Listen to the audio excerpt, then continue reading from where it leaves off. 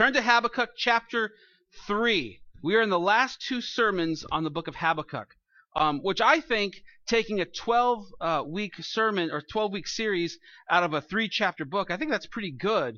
I actually think we could have taken a lot longer. We're going to do a big chunk of scripture today in chapter 3, and it's been a pretty exciting sermon series thus far. I've learned a lot. I hope you've learned a lot. And then we have a new sermon series coming up in a couple weeks. Who knows what that's going to be? Just be in prayer about that for us. But for now, Habakkuk chapter 3, verse 1 says this. A prayer of Habakkuk the prophet according to the Shigionoth. O Lord, I have heard the report of you, and your work, O Lord, do I fear. In the midst of the years revive it. In the midst of the years make it known. In wrath remember mercy. God came from Teman, and the Holy One from Mount Paran, Selah. His splendor covered the heavens, and the earth was full of his praise. His brightness was like the sun, rays flashed from his hand, and there he veiled his power. Before him went pestilence, and plague followed at his heels. He stood and measured the earth, he looked and shook the nations. Then the eternal mountains were scattered, the everlasting hills sank low. His were the everlasting ways. I saw the tents of Cushan in affliction, and curtains of the mountains of Midian did tremble. Was your wrath against the rivers, O Lord? Was your anger against the rivers, or your indignation against the sea, when you rode on your horses, on your chariot of salvation?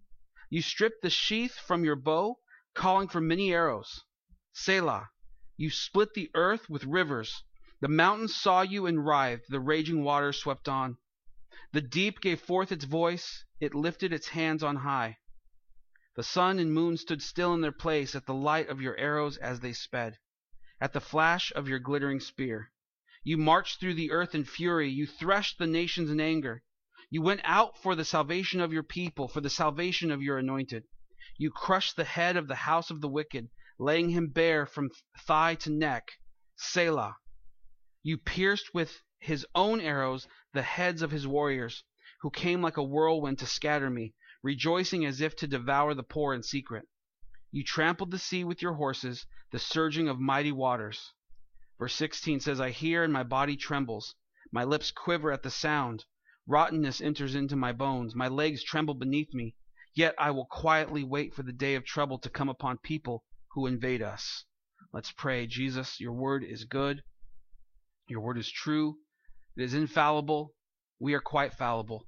I pray, Lord, that you would help us to have minds that are focused on you, that we would see your truth and nothing less, that you would reveal to us more and more your Son Jesus through these scriptures. We give you the praise, the honor, and the glory in Jesus' name. Amen. Let me give you an illustration. How many people have ever met somebody through another friend or a mutual acquaintance, and they try to warn you? Hey, I'm going to introduce you to so-and-so. Now, let me just warn you, they're a little bit this, or a little bit, they're a little rude, rough around the edges, they're very quiet and reserved. They just try to warn you about what this person will be like. And then you meet that person, and they're nothing like that. And your friends are like, wow, they're normally so reserved or blah, blah, blah. You have this preconceived notion as to how they should be, and you meet them, and you find out that, well, they might be like that, but they're also quite different than how they were described. Or maybe you're the one that was described. And then you go in, and people are like, wow, I anticipated all these things about you. We heard so many things about you, we expected this.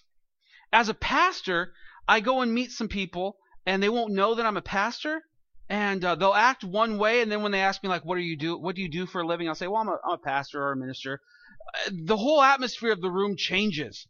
Like, all of a sudden, they have to name off all the things they've done and how good they've been, and it's like, whoa, I'm not Jesus. I'm just a pastor. It's not up to me whether you go to heaven or hell. You don't have to do this now. All of a sudden, the swearing stops. Like, at one hand, like they're swearing up a storm, and then, oh, I'm a pastor. Oh, I can't believe I said all those swear words. Well, I'm not Jesus, and I don't like swearing either, but it's him you're going to have to answer to, not me, right? Because they have a preconceived notion as to what a pastor should be like or what a pastor should do. That being said, in this in Christianity in general, there's a there's a perception about Jesus that sometimes is not entirely accurate. And it's more indicative of your heart than it is of who Jesus is. Jesus is, as the Chris Tomlin song says, indescribable. There are so many things about him, so many things that we learn of him. There are so many words to use to describe him, and they're insufficient. That's why we sing songs about, having thousands of years to praise, but it never being long enough, because we can't say enough about him. But how you see Jesus shows the world your heart. And it reveals to yourself how you see him. Now, this is not a bad thing in and of itself, but it can, how should I put this? It can shortchange you in the experience with Jesus if you only see him by one or two characteristics. For Habakkuk, he's just gotten through this exchange with God. He prayed to God. God spoke back. He prayed again. God spoke back. And now, here he is praying. He's praying a song of praise.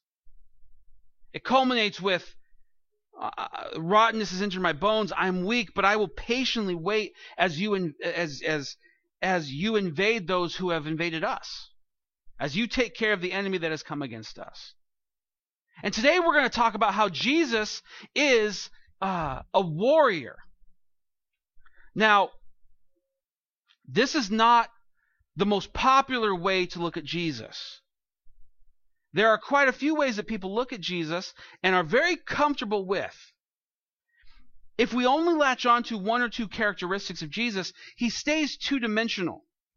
Even if those attributes of him, those characteristics, even if they're true, we are very limited in our understanding of who he is. And it stunts our growth as a person. It also limits how much we understand about the Word of God.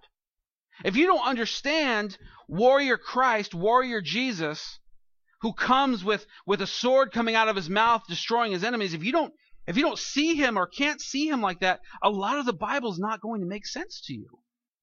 It's going to seem brutal and violent and senseless or needless. But if you'll understand this facet along with the others, then you will get a more well-rounded picture, a three-dimensional picture of who Jesus is. A realistic, as much as our little minds can, we will understand Jesus that much more. So here are some of the ways that we, as I almost trip and fall to my death, these are some of the ways that we see Jesus and we're quite comfortable with. Number one is carpenter Jesus. My son asked me the other day, Jesus was a carpenter? And I said, yes. Why? Because his dad was a carpenter. He kind of took over his father's trade. He worked with his hands. And we love that aspect of Jesus. We love Jesus, the blue-collar Jesus who works with his hands. He's like Ron Swanson. He's always making everything himself. He's not going to the store to buy every little thing. He's not tired. He's not afraid of hard work. He's carpenter Jesus, carrying his cross. I'm surprised he didn't make his own cross, let alone carry it.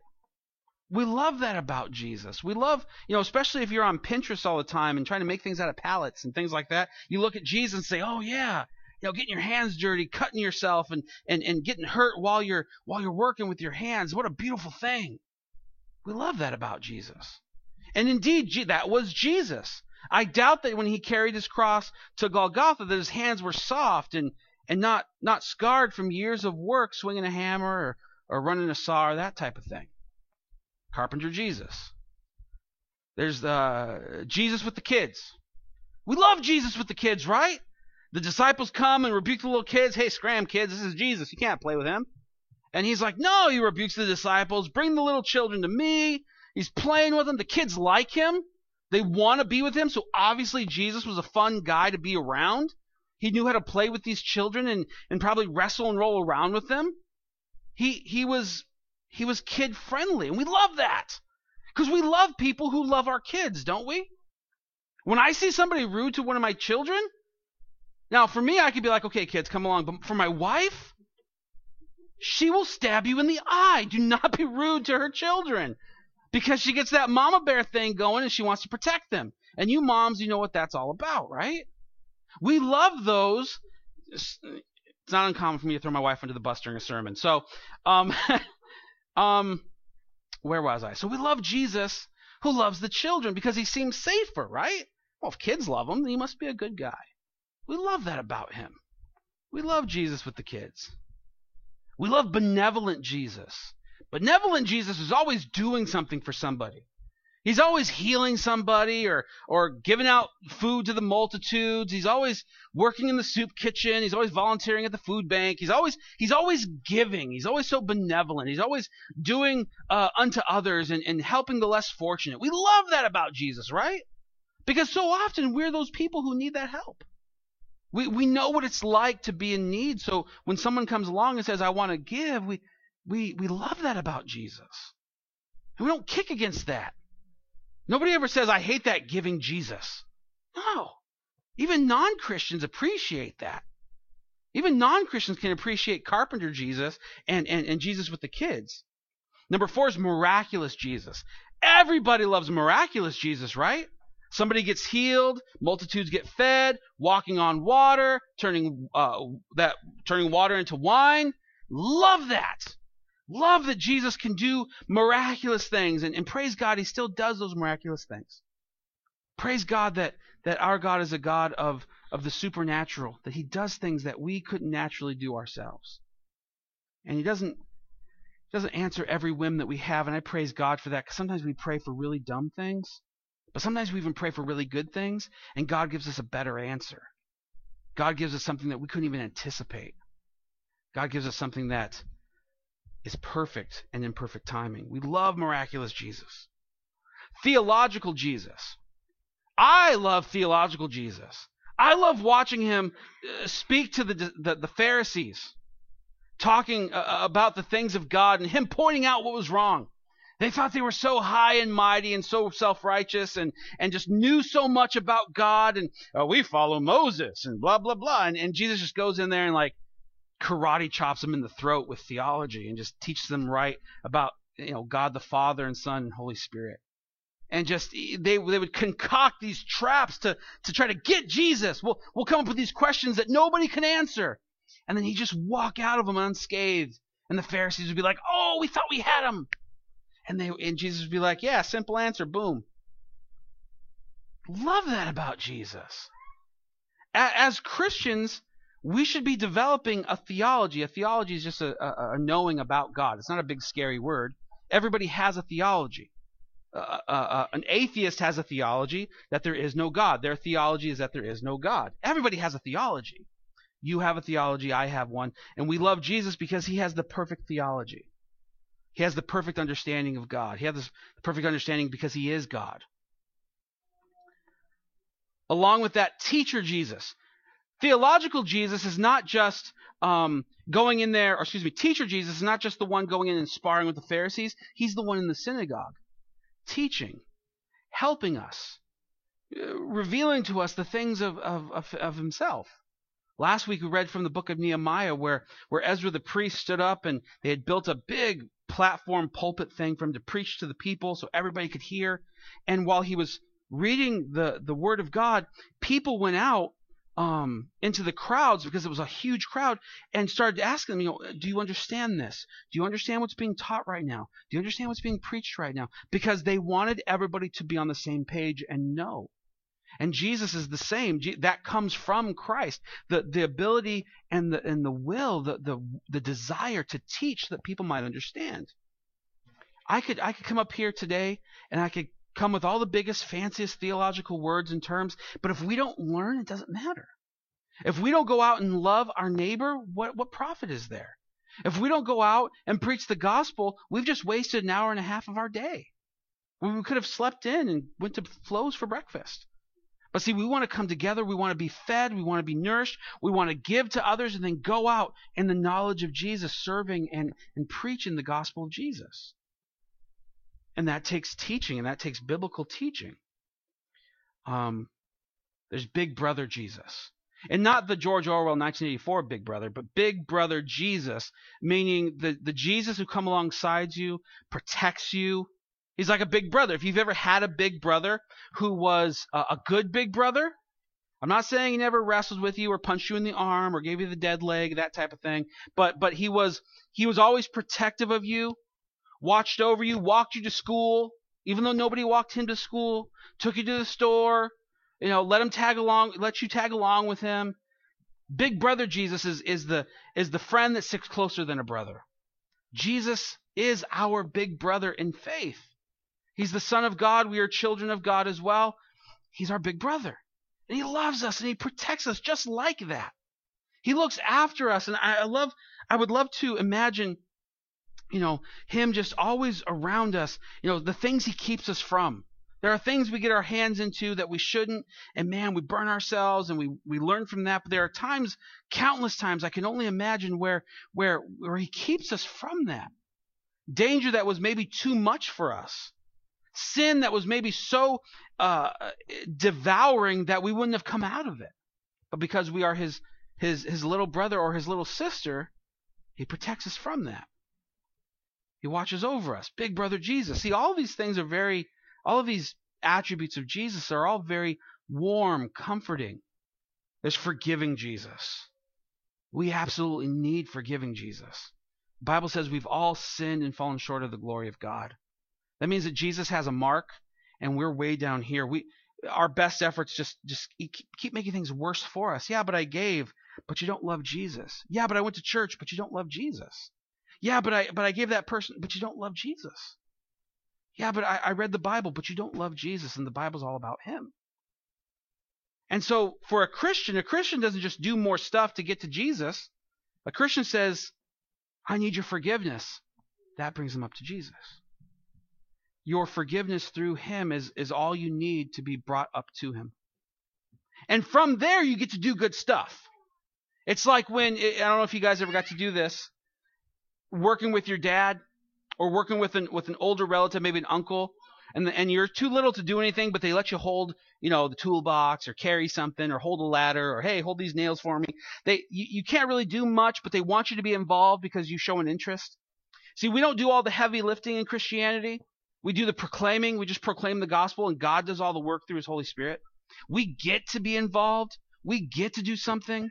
We get to be helpful, and we get to feed the hungry, and we get to comfort those who are not comforted, and be friends to the friendless, and become a little family in this little church that just loves Jesus because we've been forgiven, not because we've done a lot of stuff.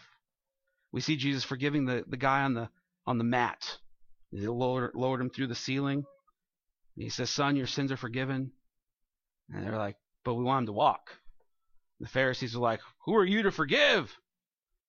And he says, okay, so that you know that I'm the Son of Man, get up and walk as well. But they were astounded because he forgave him of his sins. We see the woman at the well. We see the woman caught in adultery. Go and sin no more. Him forgiving her for something as vile as adultery. God is a forgiving God, and he forgives through his son, Jesus. This one is the first out of all these that's dangerous. That's the ism Jesus. That is where somebody takes some social platform or political agenda and then attaches Jesus to it.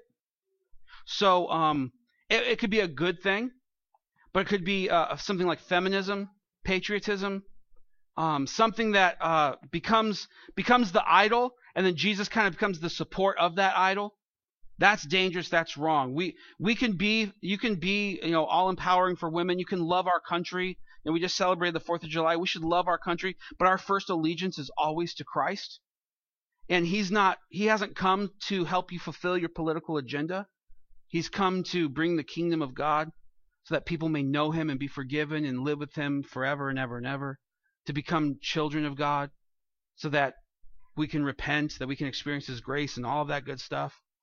And through that, you might be able to do good works, but the good works of fighting against human trafficking and drug abuse and sexual abuse and child abuse and rape and anger and all of these things, while good efforts, Jesus did not come primarily just to fulfill those things for you. So we can't just take Jesus like a sticker, slap him on our thing, and expect him to support it. We have to realize first that we are the sticker on Jesus' thing, on Jesus' agenda. And through that we might do good works, but the good works in and of themselves are not our God or our idol.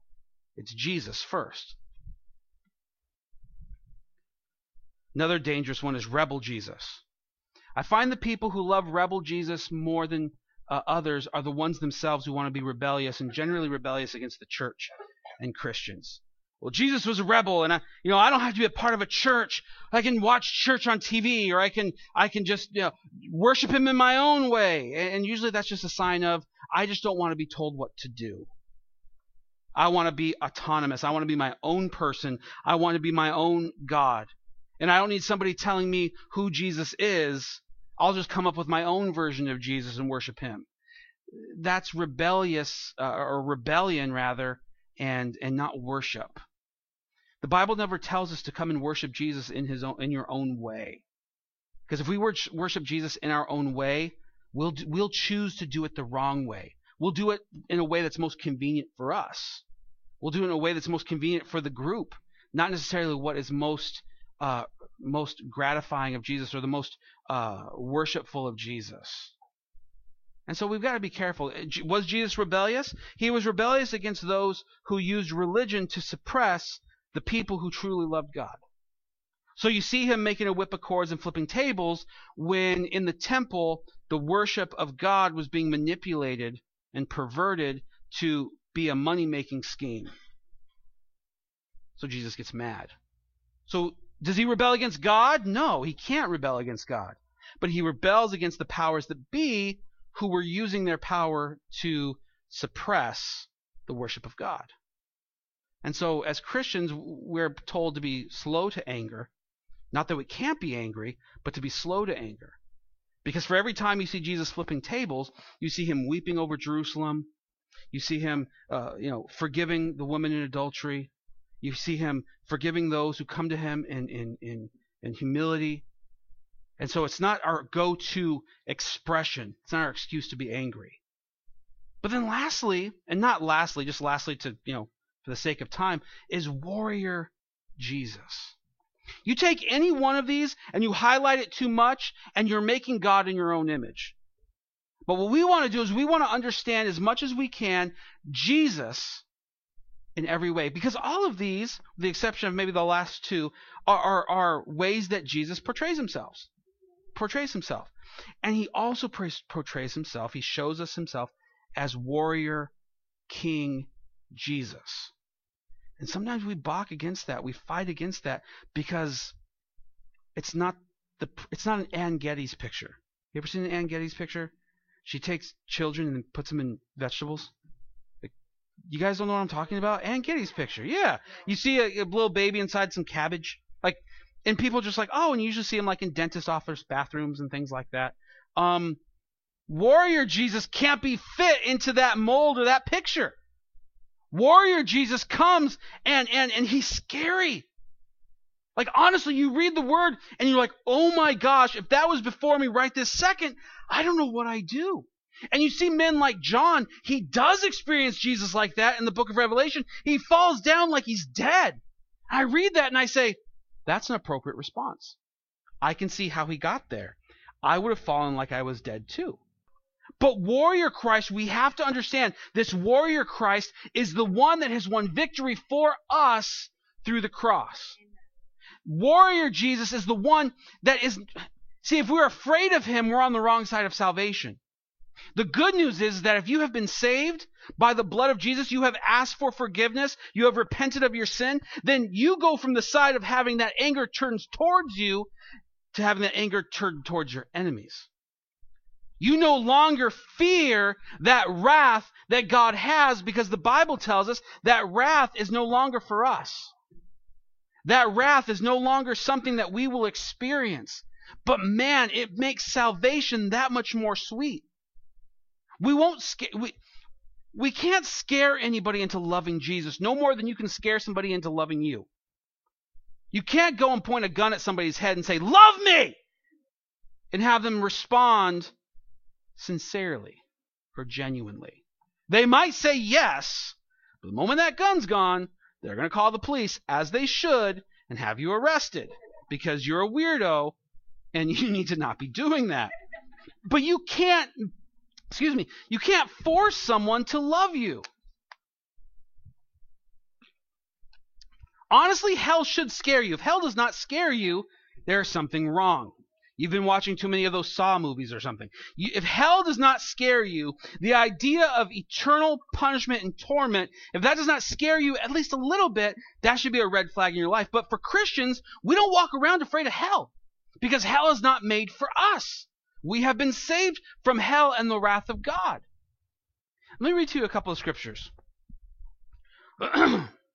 And by the way, just as a side note, this is the hardest version of Jesus to preach right now because everybody is promoting the soft Jesus, the love-only Jesus, the one that allows you to do anything that you would like without repercussion, the one that will allow you to do anything as long as you feel it or see it to fit into your life. And so this version of Jesus, or this characteristic of Jesus, is the toughest to preach right now, but I think it's the most needed. Because unbeknownst to them, those who oppose Christ need this Christ the most. So Revelation, turn to the back of your Bible, it's right before the maps and the index. Revelation chapter 14, verse 14 says this, and write that down. I'm going to go fast. I don't want to leave you behind. Write it down in your notebook. Verse 14 says, Then I looked, this is John the apostle, the beloved apostle or disciple, and then I looked, and behold, a white cloud, and seated on the cloud was one like a son of man, with a golden crown on his head and a sharp sickle in his hand. And another angel came out of the temple, calling with a loud voice to him who sat on the cloud, Put in your sickle and reap, for the hour has come, for the harvest of the earth is fully ripe. Verse 16 says, So he who sat on the cloud swung his sickle across the earth, and the earth was reaped. Then another angel came out of the temple in heaven, and he too had a sharp sickle. And another angel came out of the altar, and the angel who has authority over the fire, and he called with a loud voice to the one who had the sharp sickle, Put in your sickle and gather the clusters from the vine of the earth, for its grapes are ripe. All of this metaphorical. He's not really harvesting grapes. Jesus said when he looked out into the world, he saw that the harvest was ready to be reaped, to be taken in, to be gathered. Some said that Satan had come and sown tares amongst the actual wheat, and Jesus said, let them all grow. We're going to chop them all down at the same time. So keeping that imagery in mind, Jesus says this stuff to the angels. Verse 19 says, So the angel swung the sickle across the earth and gathered the grape harvest of the earth, and threw it into the great winepress of the wrath of God. And the winepress was trodden outside the city, and blood flowed from the winepress as high as a horse's bridle for 1,600 stadia. Okay. We lose the metaphor at the end there. We're given an actual measurement. Throughout the book, you see John say, I heard a multitude that was innumerable. I heard shouts from people who were like a sea of glass. They just went on and on and on and on. But here he gives an exact measurement. He said that once this war was made, this trotting of the winepress, the blood that flowed out was as high as the bridle of a horse for 1,600 stadia. A stadia is like 600 feet, so you do the math. Miles and miles and miles. There's no VeggieTales about this. There's no children's book you can find at the bookstore about this part of the Bible. Do you know why? Because nobody would buy it. It's in the last book of the Bible. Many of you haven't even made it there yet. And when you get here, you're going to be freaked out when you read the book of Revelation. But this is part of the judgment, that wrath of God that is to come. These are not the Christians that are in the winepress. These are the non-believers, those who have rejected the gift of salvation. And God will come back, and the wrath of God will be poured out upon the people who have not chosen him. You might say, that doesn't sound fair. I don't know. It seems like for millennia now, he's been making this appeal to us. Give your life to Christ. Live for me. Be forgiven. I love you. God is love. You've missed the mark, but I hit the mark for you. Come be with me. Be forgiven. And after thousands of years, if we still say no, then we get what we want. Revelation chapter 19. Let's keep it warm and fuzzy. Verse 11 says, Then I saw heaven opened, and behold, a white horse. And one sitting on it is called Faithful and True, and in righteousness he judges and makes war. His eyes are like a flame of fire, and on his head are many diadems. And he has a name written that no one knows but himself. He is clothed in a robe dipped in blood, and the name by which he is called is the Word of God. And the armies of heaven, arrayed in fine linen, white and pure, were following him on white horses. From his mouth comes a sharp sword, this is the Word of God, with which to strike down the nations, and he will rule them with a rod of iron. He will tread the winepress of the fury of the wrath of God the Almighty. On his robe and on his thigh he has a name written, King of Kings and Lord of Lords. This is holy, pure, just, perfect Jesus coming in all of his glory. The days have come to an end. He has returned to the earth. He is going to make all things new. That includes separating the sheep from the goats, the Bible says. And if you're a goat, it's not going to be a good day for you. You're a sheep, you'll be forgiven. Your works will be measured and all that by the fire. But if you're a goat, it doesn't matter. You're done. You're in the winepress. You're the squashed one in the winepress of God. The wrath being poured out. Church, if you're a Christian today, this is not your fear. As a Christian, this is all pointed away from you. Imagine the wrath of God being poured out like a bucket, and that let's just say it's water being poured out upon you. It's about to hit you. You plead to Jesus for forgiveness. You repent of your sins. Jesus stands in the way of that. This is why Christians love the cross so much. This is why we have them in our churches and we wear them around our necks and we put them on our Bible book covers. Because the cross was where Jesus took our wrath that we deserved for us, so that we might be forgiven, so that we might have the righteousness of God. No chapter of the Bible says that quite like Romans chapter 8, verse 1 and 2. There is therefore now no condemnation for those who are in Christ Jesus. For the law of the Spirit of life has set you free in Christ Jesus from the law of sin and death. Today, if you are in Christ, and that's a phrase in the New Testament that occurs some 200 times, a little bit more. In Christ, in Jesus, in the Spirit. If you are in Him, then your self-righteousness is not needed anymore. Only the righteousness of Christ is needed and is more than sufficient so that you might find forgiveness. But if you are not in Christ, the opposite of that being out of Christ, then condemnation still hangs over your head. You don't feel it now, but you will feel it eventually. God may seem silent in your sin, but I assure you He is not blind to it. And the best thing He could do is discipline you for it now so that you might find forgiveness through it, rather than allow you to live your life so that you could one day find out that's what separated you from the very God you really desire anyways. Warrior King Christ has already gone and not just declared victory, He has bought victory. We now exist in something that we would most closely resembles guerrilla warfare. We're fighting against an enemy who is so ridiculously ignorant and dumb that thinks that he can still overthrow Christ.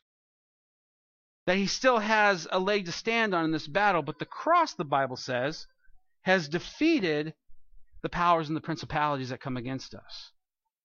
So now it's as if Satan's just trying to take down whoever he can on the way out. Because one day he will suffer in hell with the demons forever and ever and ever and ever, however long that might be. And you have a choice to make. This warrior Christ has fought for you. He has fought to buy you back. He has fought to bring you forgiveness. He has fought so that you can be born again and fight too. But now that you've been presented with the gospel of grace, you must make a choice. You have, through the Holy Spirit, it has been revealed to you. What is your choice? What are you going to do? Your sin separates you from Christ. But this Christ is so much more than you could ever imagine. We love our word because it tells us about Jesus. When we read Habakkuk, when we read the words of Habakkuk's prayer, we see a man who's been changed. He's seen the one true God, and you hear his words and how he prayed. God went here and there and destroyed and raised up and just warred against those who had invaded us. Some of you have sinned, and some of you have been sinned against. You've had people invade you. They've taken advantage of you. They've hurt you. They've said things. And that's somewhat separate from sinning. Being sinned against generally is somebody else sinning. Sin always has a victim. Maybe your sin is just pornography. You're by yourself. Nobody's affected. Trust me, somebody's affected. Parents or wives or husbands, children. Somebody's going to be devastated at some point. Well, I just look at girls and I'm not going to do anything. Well, are you lusting in your heart? Jesus says that's already sin. Well, I just lie a little bit to protect myself. Really, the Bible tells us that's wrong.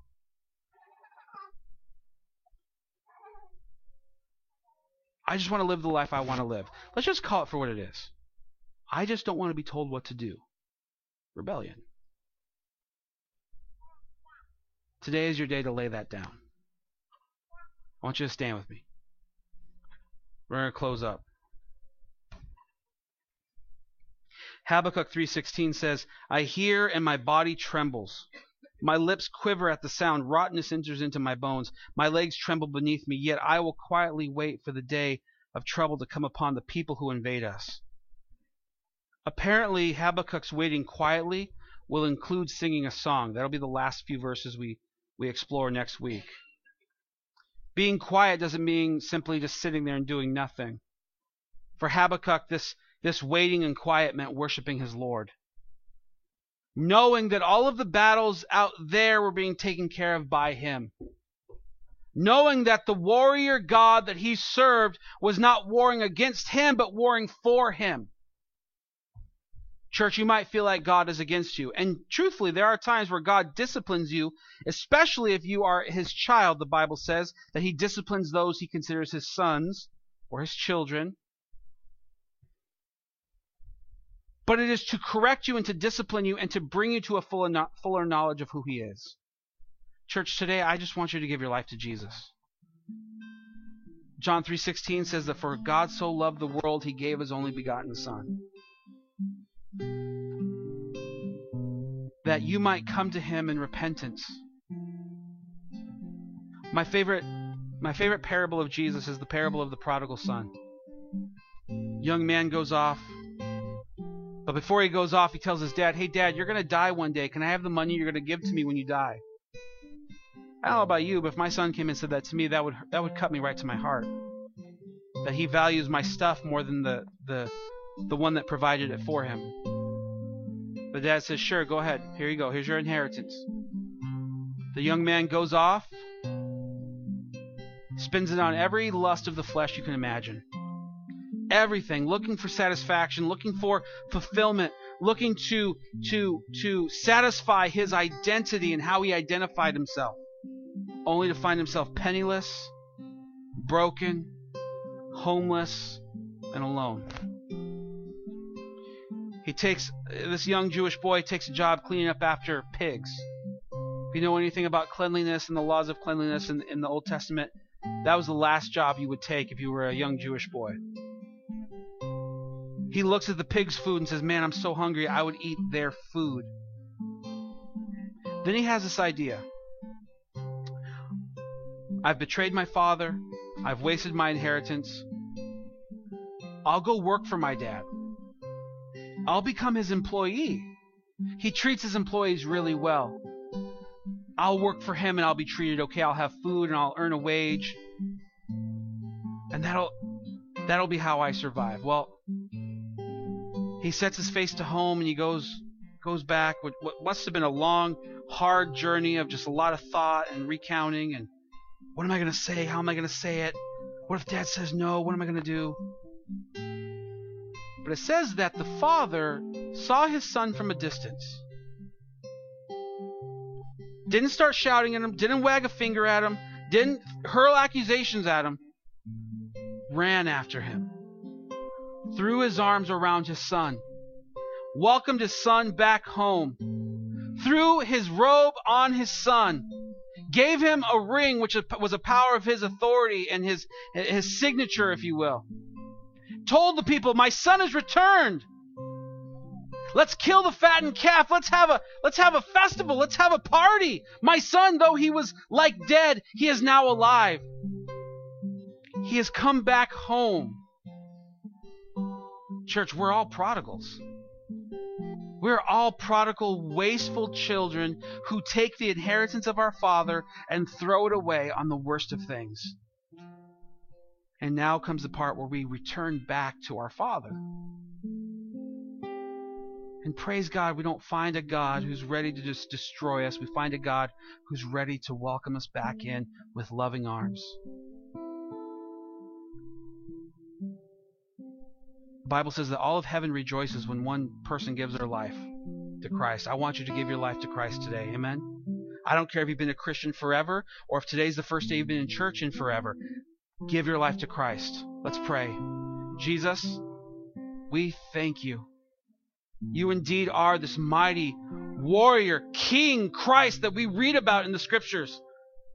But your word also says that fervor that you have for holiness and purity is also for us. Romans 8 and something says that nothing will separate us from you. Not height nor depth, not death. Nothing will separate us from the love that is in Christ Jesus. I pray, Lord, many of us, we don't feel that today. Whether we've been a Christian, reading our Bible and going to church and doing all kinds of stuff for a long time, we might not feel that today, Lord. I thank you that your love is not about what we feel, but it's about what we know. And your word tells us that you love us. I pray, Lord, today that if there are those today here who are backslidden, that they'd give their lives to you. Oh, we know there's a way we should be living and we just don't. And we have 1,000 excuses, and some of them are probably valid, but Lord, we don't live for you the way we're supposed to. And I pray today, Lord, that today would be a day of a new beginning for us. There are those here today who just, maybe this is the first time they've ever heard the gospel. I pray, Lord, that I haven't butchered it, but I pray also, Lord, that it's been heard and received. And only you know who those people are, and we don't want to embarrass anybody, and we don't want to, make anybody shy or anything, but we want people to know you. So I pray, Lord, that as this day continues, that you would show them the truth found within your gospel. That not just the truth about you, but the truth about ourselves. And Lord God, we love you. For all of us desperately need you. We have circumstances and we have things that are going on, but honestly, if we have you, we have everything.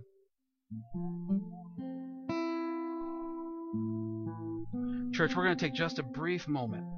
Keep your eyes closed. Keep your head bowed. We're just going to rest in the Lord. All we're literally going to do is stand here and focus on Jesus for just a moment.